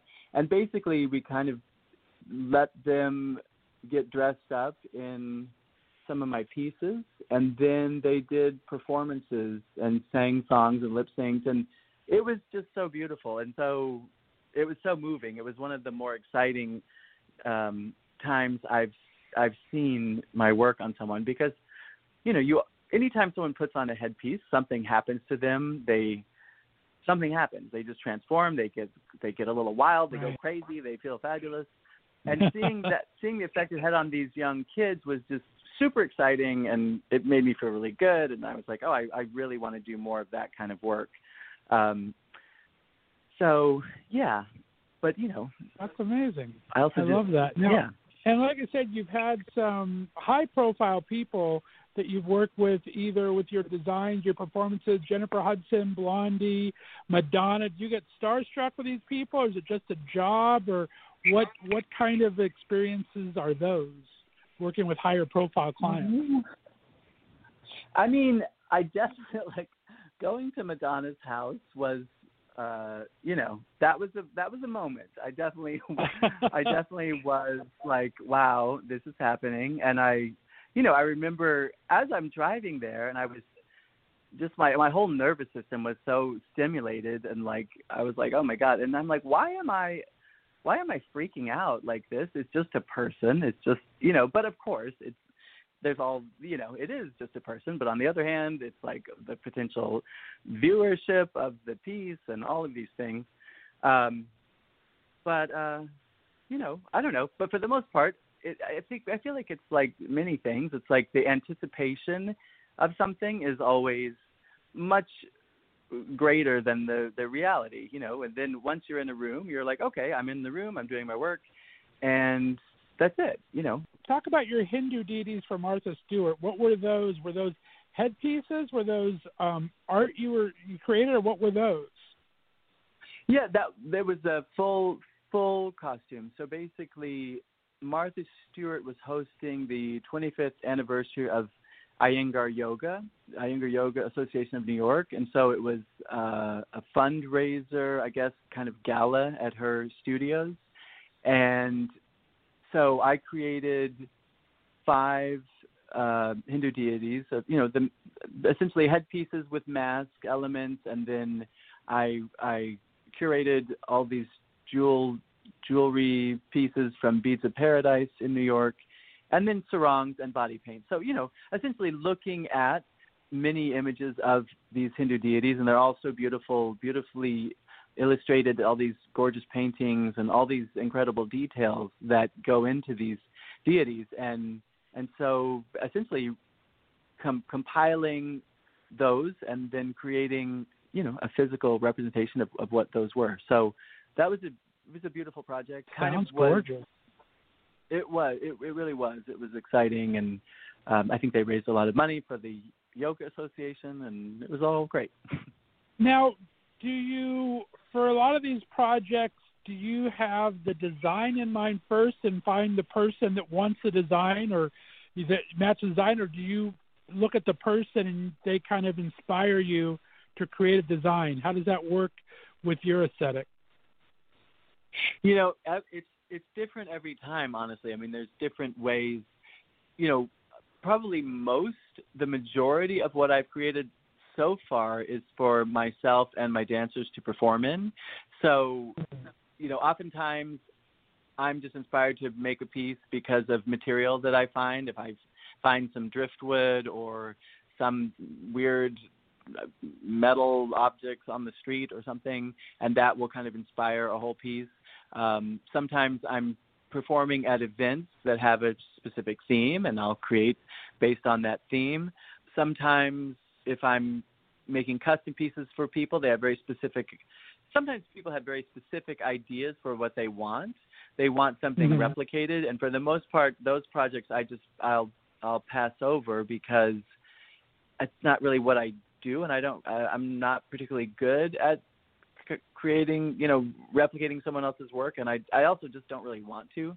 So I've been really fortunate for the most part to find, people who they see what I'm doing, and they're inspired by kind of my vision and my aesthetic, and so they come to me and say, "Oh, I want you to make something for me," and then I can sit down with the person and pull out from them, what's your fantasy? What are your favorite colors? What if you could turn into a creature? What do you want to be? What elements are you attracted to? All of those things, and then I can take all that information and put it in a pot and and then build something. So yeah, there's many different ways to get there. Yeah. Now talk about, you've done quite a few editorials for some major magazines, Vogue, Harper's Bazaar, Paper. How do those things come about for as far as those designs? Do they give you an overall look they want, or how do those editorials come out? Yeah, different ways. I mean, usually the stylist will contact me, and they always have a specific, well, not always, but generally they'll have a pretty clear idea of what the story is, or if they're shooting a celebrity, like they will have a good sense of, we're going for Hollywood glam or whatever. And based on that, then I can show them, if sometimes they'll come to my studio, and that's even easier, and they can just look at everything hanging and they can just pull things off the wall, or they'll, I can send them photos of pieces that I would recommend. But for the most part, so far I've never created anything new for an editorial, because basically, there's no pay in creating an editorial shoot. It's just you get something pulled and you get the, a name, a page credit with your name. Yeah. So that's how that works. And the magazines, usually they have their editorial kind of content out months in advance anyway. So yeah, they kind of know exactly what they want, I guess. I didn't think about that. Oh, I was just going to say, it just kind of also depends. I mean, I just shot Big Frida for Bust magazine, and in that case, they kind of just said, they had seen my work, and they were like, okay, bring some fabulous shit, and and so I just kind of told 10 things, and based on her height and her general vibe, and some of it, when you pull a number of things, some of it is perfect and it works, and others they don't use, and it works out that way. And you talk about your studio. Do you have I know you're out of Bushwick. Are you still out of Bushwick? Do you have a big studio where do you keep all these things? You have so many amazing work. Is it a big space, or what kind of a space do you have? Well, until 2 years ago, it was just a room in my apartment, and so 2 years ago, I mean, and that's how, I had just always done that, and you make it work. But 2 years ago, I moved. I got a studio at Rubalade, and Rubalade is an art collective that has been around in New York for 25 years, and it's truly like one of the last truly underground art scenes that I know of in New York. But they have a space here in Bushwick, and it happens to be just like a 10-minute walk from my apartment, so that's great. And I started with a regular, one of their kind of regular-sized studios for the first year, and then the person behind me moved out, so I knocked down the wall and took that over. So now I have it. It's definitely a decent-sized space. I mean, it's still everything is quite organized to fit. But the other great thing about Rubalade is they have a pretty decent sized main room where there's a stage. They have performances and they have events there, and so they've allowed me to hang a lot of my pieces around as kind of decoration in the main room. So it's kind of a win-win, because then they get like decor elements and I get storage, and it's great. Sure. It's a really nice relationship there. And that place is wonderful. There's probably 10 or 12 artists who have studios, and so it's like a community. It's nice. That's fantastic. I love that. And now, are any of those places public, so people come look, or is that just for you guys to work space? No, Rubalot is public, and there's events. I was throwing events there, but they always do. I mean, it's of course where nothing's happening at the moment, but it's an unlisted space. But if you can follow them on Instagram, Rubalad, RUBULAD, and whenever events start happening again, then they will post, parties and things as they happen, and essentially you RSVP and to get the address that way. Oh, that's amazing. I love that. Very cool. Yeah. Northeast Ohio, we have nothing like that, as you can imagine. So I kind of love it. Very, very cool. All right. Well, let's talk about this current show. Like I said, it was supposed to be a kind of not immersive experience because they're in there with you, but under glass, literally, you guys had a pop-up space that you were planning on being in through July 12th. You had a big opening on Juneteenth. Talk about the original design and concept for it and how it kind of all went a little kaplooey. Yeah. So, I applied for the program. There was a grant from National Endowment for the Arts, coupled with Chishama, which is the organization in New York that provides gallery space and also studio space for artists at either reduced rates or free, depending. I think mostly there's a charge, but it's like much less than it would be if you were paying for the real estate regularly. So Right. They sponsored this program called Enlivening New York, and they had four different locations throughout the city. And so I applied, and I got the space on 55 Avenue A, which is in the East Village on the corner of Avenue A and 4th Street. And essentially, they wanted live performances that people could view from the street, and they were quite open-ended in terms of what I could do. The only real requirement was that there was a certain number of hours. You had to be in the space between 15 to 30 hours per week, and anything that you did had to be family-friendly because, of course, children and passing by and all of that.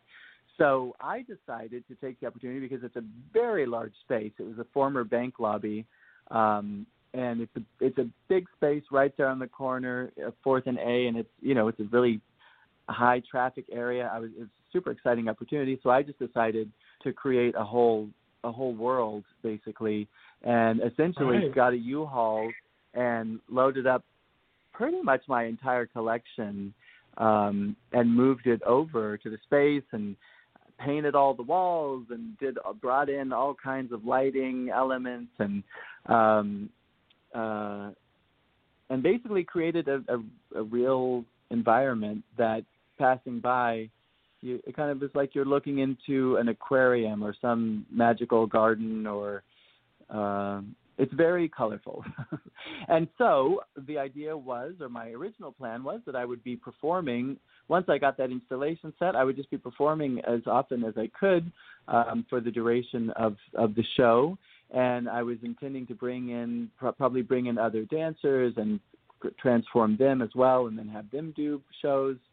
But ultimately what happened is I had the opening on last Friday, and there were complaints from some of the residents of the building because I guess people were concerned that there were people weren't social distancing, and people were smoking cigarettes, and I don't know, things. But actually, the police actually came, and they surveyed the situation. They handed a couple masks to people who weren't wearing masks, and then they left. So the police were fine with it, but unfortunately, people who lived in that, So at any rate, it was certainly quite a disappointment, but at the same time, I'm very grateful to have the space, and ultimately the space is downstairs in someone's home. So, I have to kind of honor what their requests are and all of that. So,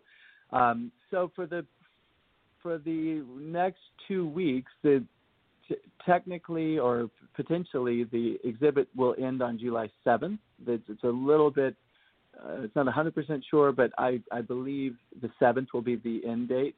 And until then, of course, everything is viewable through the windows. And if you pass by in the evening, it's really great. But when it's dark outside, all the colors really pop, and you can see the complete space very easily.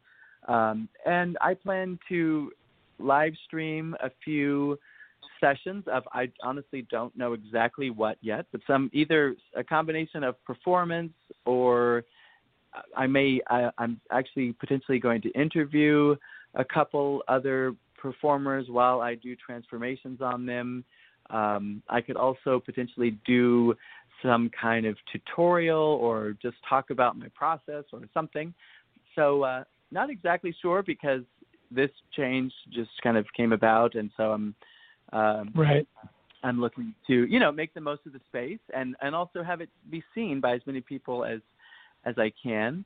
And I'll certainly be making videos in there that I'll be posting on my social media accounts. And and then I did get some encouraging news from Chashama, which is they were, very happy with the exhibit. And so they have offered me another storage, I guess kind of a studio storage space on 23rd Street, so I can keep the collection.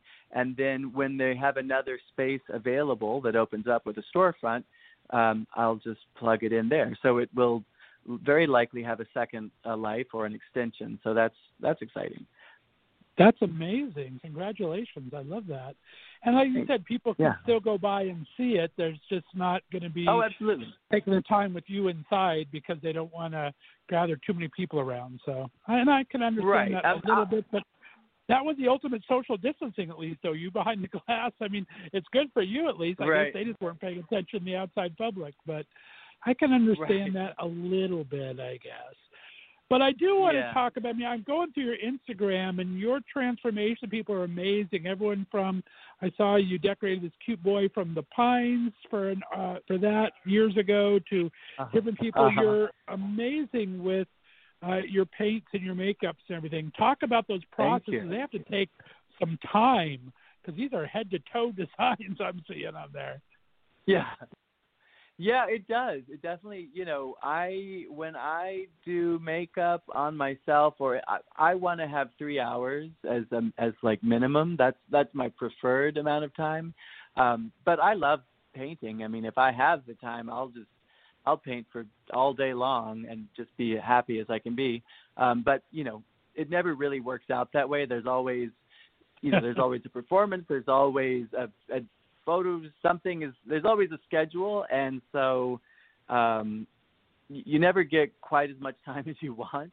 But when I do these bigger group shows, which happens often, where I'll perform myself, and I'll have 5 or 8 or 15 or 19 other dancers that are all getting painted and costumed. Then I bring in, of course, a whole team of people, and I work with some amazing artists. Anastasia Durasova is this incredible makeup artist who does all kinds of high-fat. She's incredible, but she's also become very good friends, and we just have a great time, putting these shows together. And she is one of these makeup artists who can she is so fast. It's incredible to me. Like, she can paint 4 people in a couple hours with no problem. It's amazing. I've never been that type of painter. I'm kind of painstakingly slow and meticulous, and it's very meditative, and I certainly enjoy taking the time, but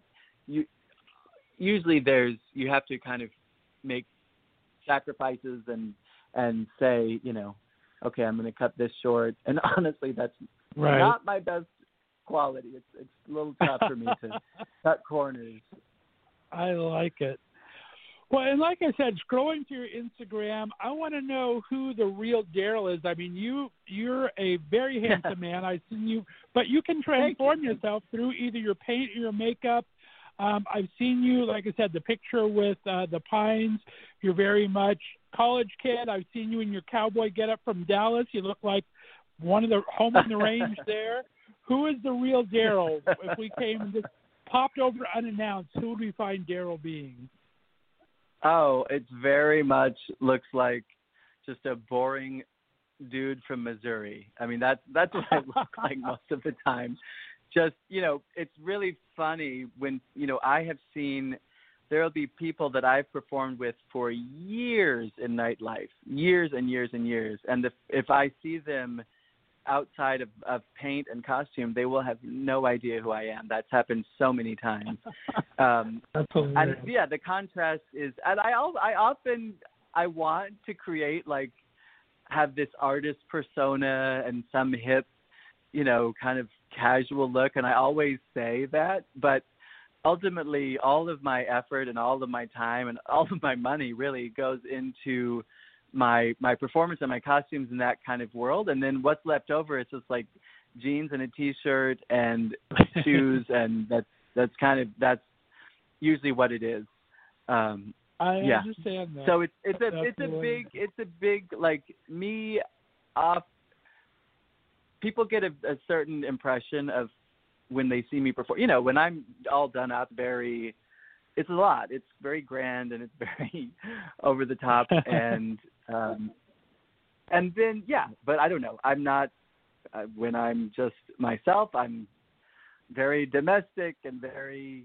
I don't know. I mean, I like to have fun and laugh and whatnot, but yeah, it's quite a contrast, I'd say. I like it. That's great. I want to talk about, we'll go into TikTok. Where did these mirror designs come from? I think they're absolutely amazing. You've been doing them for a couple of years. When did you first start experimenting with that? Because it's just a concept and an amazing just appearance that just comes from it. Thank you. Yeah, I'm excited. I'm loving the mirrors as well. It's hard to kind of know where I'll go from there because it's so strong and it's so effective that I keep doing it.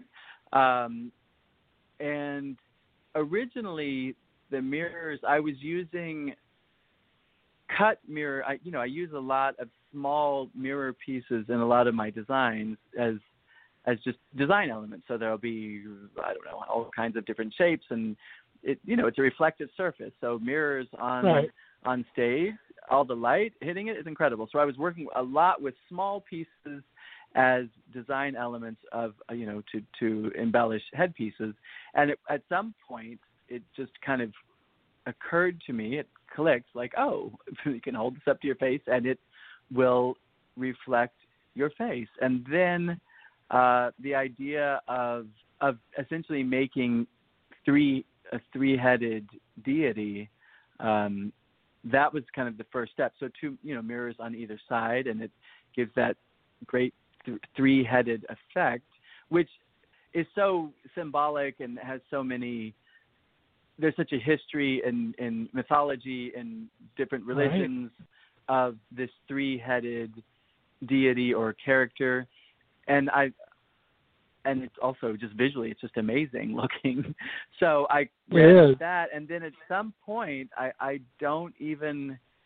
honestly don't remember when that kind of occurred to me that, oh, if I put one down the middle of my face, then I can have this illusion of two separate things. And that illusion is probably I don't know, I think it's the most successful, exciting thing that I've come up with.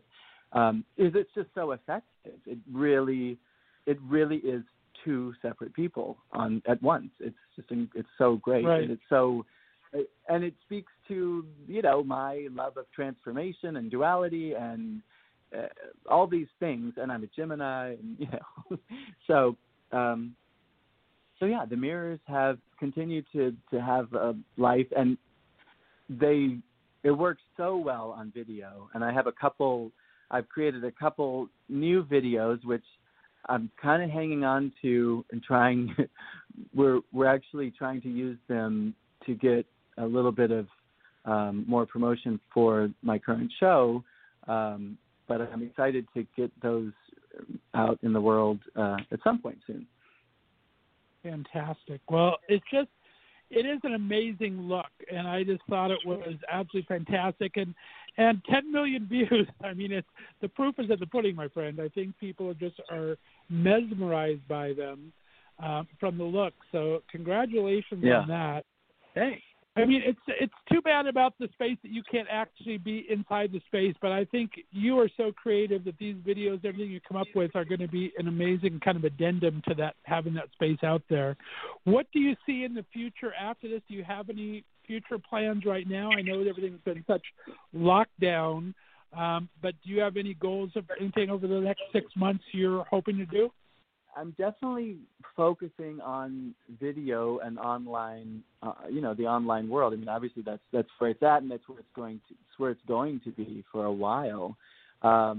Do more of that, and that's why I finally joined TikTok, a few weeks ago. And I have to say that apparently TikTok is my platform, because I'm just kind of like, wow, I can't quite believe how you have blown it the hell up quickly blown up over there. So I definitely want to keep pushing that. But interestingly, I started writing this year. I took a writing workshop at NYU in the winter, and that's something I had wanted to do for a long time, and I really am loving it. And so for me, the next step, I don't know whether it's in the next 6 months, but possibly, is combining my voice with my visual. So until now, I've essentially been kind of a mute visual presence, and that kind of speaks for itself and does all of these things. Right. But I'm interested in kind of telling my story and kind of autobiographical moments mixed somehow with the visuals that I'm creating, and so I'm really excited about that. It feels like the evolution of what I'm doing. So that's going to be a focus. That's amazing. Congratulations. I would love to see photograph pictures of your design. Plus, it'd be nice to be a full circle moment to go you back to your drawing again and do some drawing illustrations for whatever book you write. That'd be kind of a great full circle moment. I love that. Right? Great idea. Congratulations. Well, it's been an absolute pleasure getting to know you, Darrell Thorne. Thanks for being on the Left of Str8 show today. It's been my pleasure.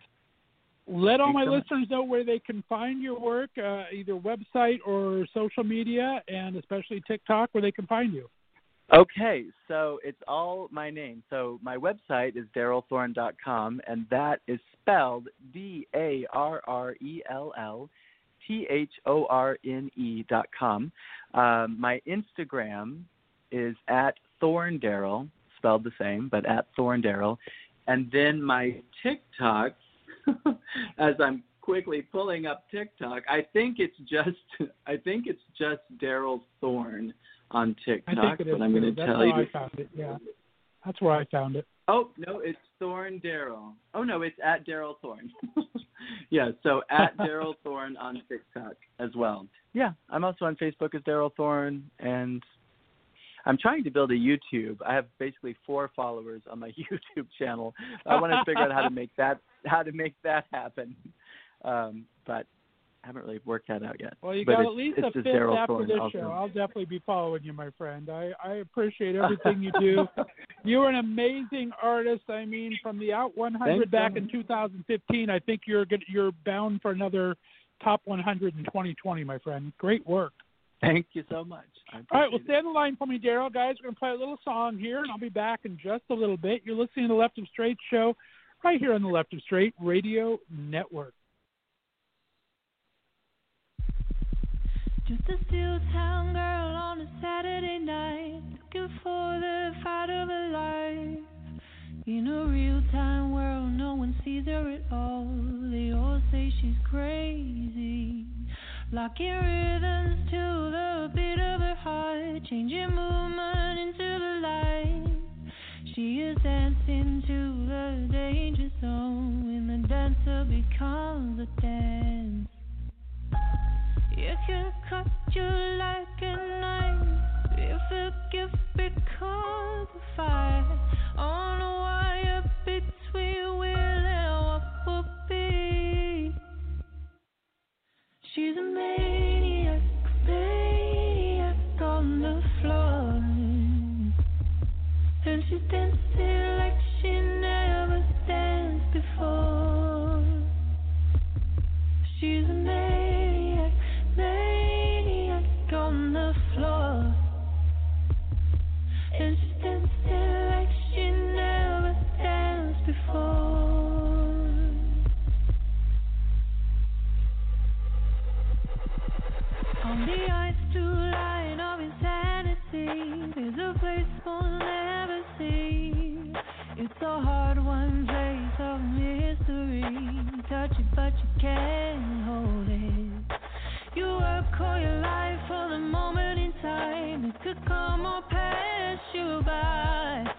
to push a world, but there's always a chance if hunger stays at night. There's a cold kinetic heat, struggling, stretching for the beat. Never stop it with a air against the wind. She's a maniac, maniac at your door. And she dancing like she never danced before. She's a maniac, maniac at your door. And she dancing like she never danced before.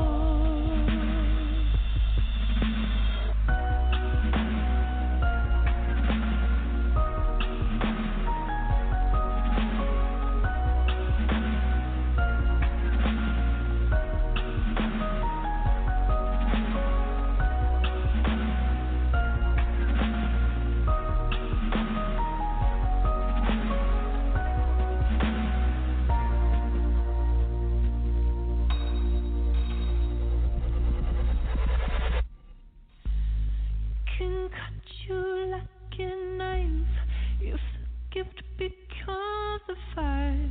On a wire between will and what will be.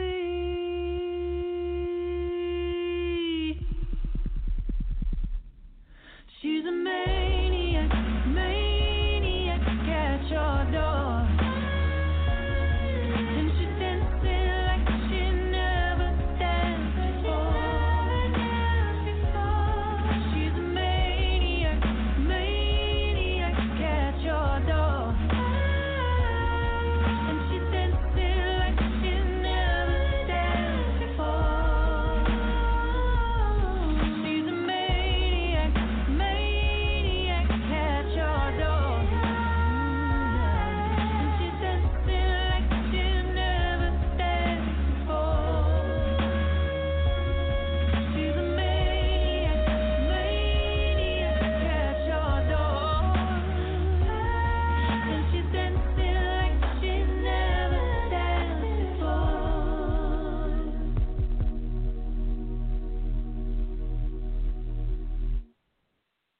All righty, guys, we are back, and that just about does us for tonight.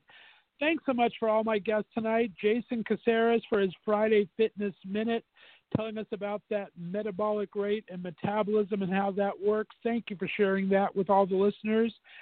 Clay and Chris Rice-Thomson, amazing Broadway super couple. So much fun to talk to them tonight. Be sure to follow them on social media, watch their wedding videos and the proposal video, and look them up for classes. And Darrell Thorne, amazing artist. Thank you so much for telling your story. Guys, it was a great night tonight. Thanks so much. Thanks. I appreciate my interns in the booth there. Thank you to Royal and to Zoe. Great job making everything run smooth this evening. Guys, please follow me on social media, on Instagram and Twitter. It's at Left of Str8.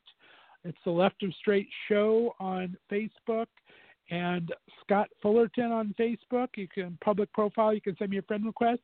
And follow the interns. The interns are at Left of Str8 Radio on Twitter, Instagram, and Facebook page themselves. Guys, next week, a whole bunch of great shows. I was planning on being on the road, as you know, for our Palm Springs, so a lot of pre-taped interviews next week. I have about a dozen of them saved up here for you. A lot of great music people next week. We're going to have, Ben Hazelwood from Australia. We're going to have Rachel Sage from New York, Unsung Lily from California. Who else? Joey Suarez is going to be calling in. Then I have a great interview with actor and dancer Richard Biglia. Comedian Tyler Mead will be on. Magician Justin Willman will be on. Patrick Hines, which is a fantastic podcaster who does a true crime podcast and has about 3.5 million a month downloads on there. Bianca Turner, an amazing artist, coming on, and Britt East will be on the show along with Matt Kai, from an actor and app creator out of Canada. And we're going to have our good friends Terry Ray and Mel England on to talk about electricity being streaming coming soon. So huge shows next week. Be on the lookout for that. Have a great and safe 4th of July weekend. Be careful with COVID out there. Stay close to family and friends. And I appreciate you tuning in all week. We'll be here Monday through Friday next week, 6 o'clock Pacific, 9 o'clock Eastern Time, right here on the Left of Str8 Radio Network. Again, my name's Scott. Have a great night. Bye-bye.